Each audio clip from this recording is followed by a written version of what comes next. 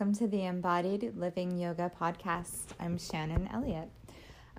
There has been a really long pause here, a really long break, and I'm really happy to be back. I am not going to go into where I've been, but I have been right here all along. There's no place like home, but it's been a journey, and I'm being deeply called to restart this podcast and on the fly in this moment. I've been doing some breath work under Tiffany Curran, and I'll make some notes on her spelling and where you can find out more about her, which is really guided from her teacher, David Elliott. And I don't proclaim to know much about either of them, honestly, but I can say what I do know is that breath work is very deep, and I have a history with Kundalini. I have a history with deep pranayama. I've been deep into this practice for many, many, many years. While I've had times of being confused, I will say, where I thought it wasn't okay to feel anger or something like that because it should all be love and light. One of the things that, I teach and lead my life by example is that, what comes up is what we are meant to process, and we have to process, digest, assimilate, and all embrace one another along this practice and really be completely honest. And while it's an overused word, authenticity is the word that comes to mind in this moment, and vulnerability and integrity.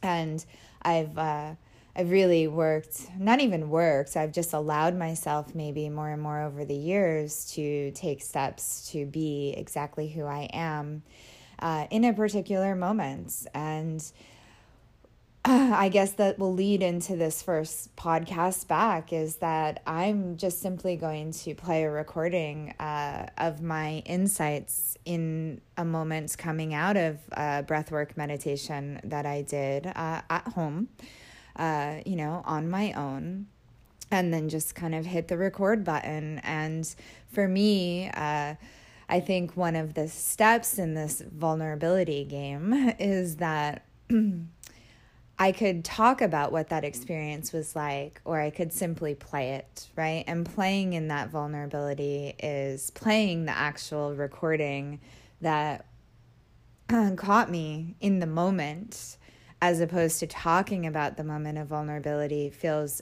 scary. It feels naked. It feels necessary. It feels to be the thing that I am to do, my next step, so to say.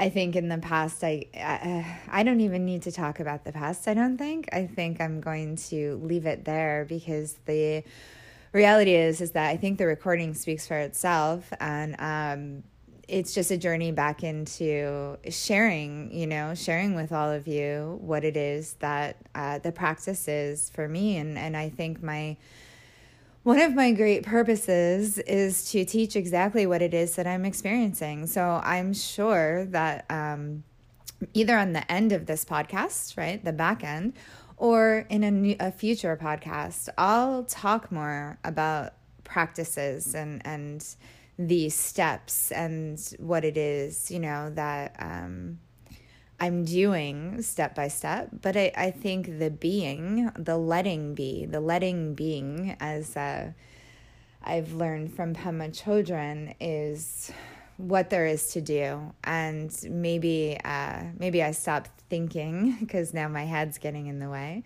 I stopped thinking about what my next podcast will be and simply let this one speak for itself and say, after almost a year's break, this is me and this is where I'm at. And I feel deeply honored to be back. I feel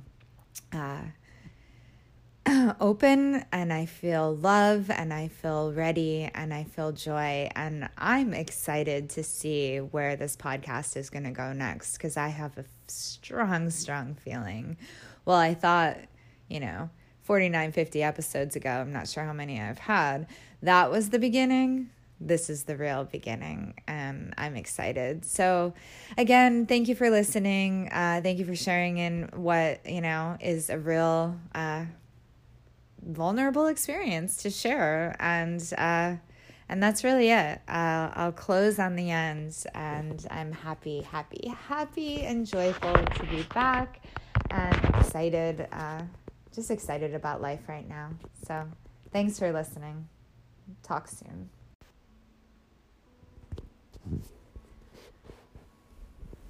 I've recently begun on this journey of breath work. And out of all the things that I've begun to experience or have experienced in my life, this particular breath work that I'm playing with has been immediate and profound when it comes to feeling safe and expanded, held and supported, and operating at a high vibration. In just a few sessions, I found it so fascinating, as I have no idea where it's going to lead, and I'm not really interested in that at the moment. But I have found a voice, and it's a voice not one that has been typical for me.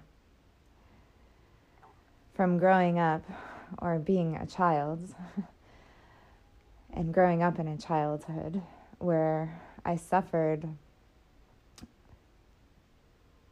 with traumas and abuses, not different or more than anyone else, not better or worse, but for me, traumatic. And for me, one of the ways in which I protected myself was to become quiet, to become well-behaved, to silence myself. And that silence was so deeply disconnected from my soul. I was told in a reading years and years and years ago that at some point, very early on,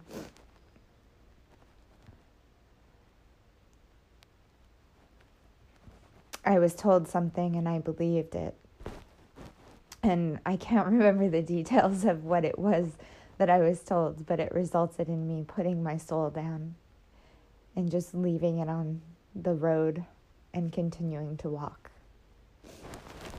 And I've felt that way almost my entire life. And I've had glimpses, I've had moments, but recently I feel like it's been reunited in a way that it can now be safe inside of me. Because a lot of that living dark trauma was let go through just these couple of practices. And over the last couple of years, I've only been doing this particular breath work the last, few weeks, but I've been practicing yoga almost my whole life, so I don't believe for a second this is a result of one moment. I believe this is a result of many, many, many moments. And I went from being a child that was silent to an adult that was angry, an adult that screams, an adult that yells, an adult that did not trust men, and an adult that would do anything to protect my children from being harmed in a way that I was not protected by my own dear, beautiful, amazing mother who did the best she could, whom I love with all my heart. And so my voice finding the last few years has been one that has been ugly and unkind, one that I needed, I believe, because I needed to feel a voice. I needed to express myself. And I needed to say no. And I needed to tell and to protect myself. And it went to the opposite extreme. And the interesting thing these last few weeks, and this is the piece, I don't know where it will go. But the voice that I have recently found is one where I'm just singing. And it sounds so absurd, but I'm singing and I'm vibrating and I can't stop placing my hands on my throat when I sing, and that vibration is bringing me to such an inner body experience that is transcendental, if that word even begins to describe. It is bliss and it is inside. It is bliss and it is peace and it is voice and it is purpose. And I don't for a moment expect to know what that means. I don't expect to think that I'll be on stage singing. I don't even know if I have a good voice. But none of that matters. It's my voice. It's my vibration. And I have been trying to tune this instrument that is my body for years, and it has just not been in tune. Like, it's just off a couple notes, you know? And in this moment, right now, in this experience, I feel aligned. I feel tuned. I feel peace. I feel free. I feel like I have a voice, and that voice may not always be silence. It may not always be low. It may be loud. But in this moment, it is not mean. It is not angry. It is not aggressive. It is not afraid. It is not angry. It is not fearful. It is not protective. It is simply me. And I believe that part of what has been created and what happens at Onyx, which is the yoga studio, which I happen to own, you know, whatever that means. My dream for that studio, my dream as a teacher, is that people get to profoundly experience deeper and deeper and deeper layers of themselves. And in this moment, that has not changed. It has only grown more. Sure, these practices work. They come with time. They come with devotion. They come with discipline. They come with kindness and resilience and humility and honesty and integrity and humanity. And the practice is what I have held on to, even when I have not aligned well with my behavior. That behavior, I believe it's all part of the human experience. And it's brought me to this moment where it could finally release what served me at a time. I can finally release the lies that were told to me. And I can embrace myself. I can embrace the universe. And usually where it's, you know, in moments of teaching where I feel like a vessel. And I am a clear vessel when I teach. And I feel it's not Shannon, you know. I tap into something and whatever flows, flows. I think there's been a shift in this moment because I can experience it laying here on my bed. I can experience it driving my car. I can experience ordering coffee, which I still love and I embrace. But mostly, I think what just happened is that I no longer need to abuse myself. Because for years after being abused in different kinds of ways, I took that abuse on and I abused myself through eating disorders, through unkind words, through self-hatred, through self-hating. And God, I used to stand in front of the mirror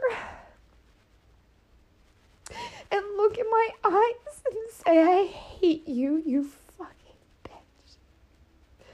And punch my face repeatedly. And then I would say just as mean and unkind things to Chris, my boyfriend. And I would abuse him, and I would abuse myself. And I would drink too much, smoke too much, eat too much, not eat, exercise too much, feel guilty too much.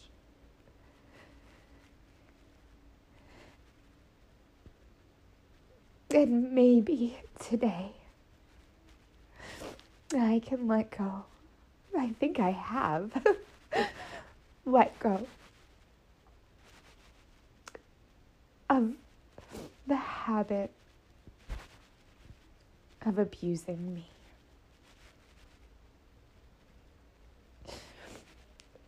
This feels like an ultimate form of self-love. And my hope and my close and my vision is that from this moment, I get up, I walk out the door, and I can continue to carry this love out to my children, to my friends, to strangers, to students, to teachers, to those I know and those I don't. And simply love.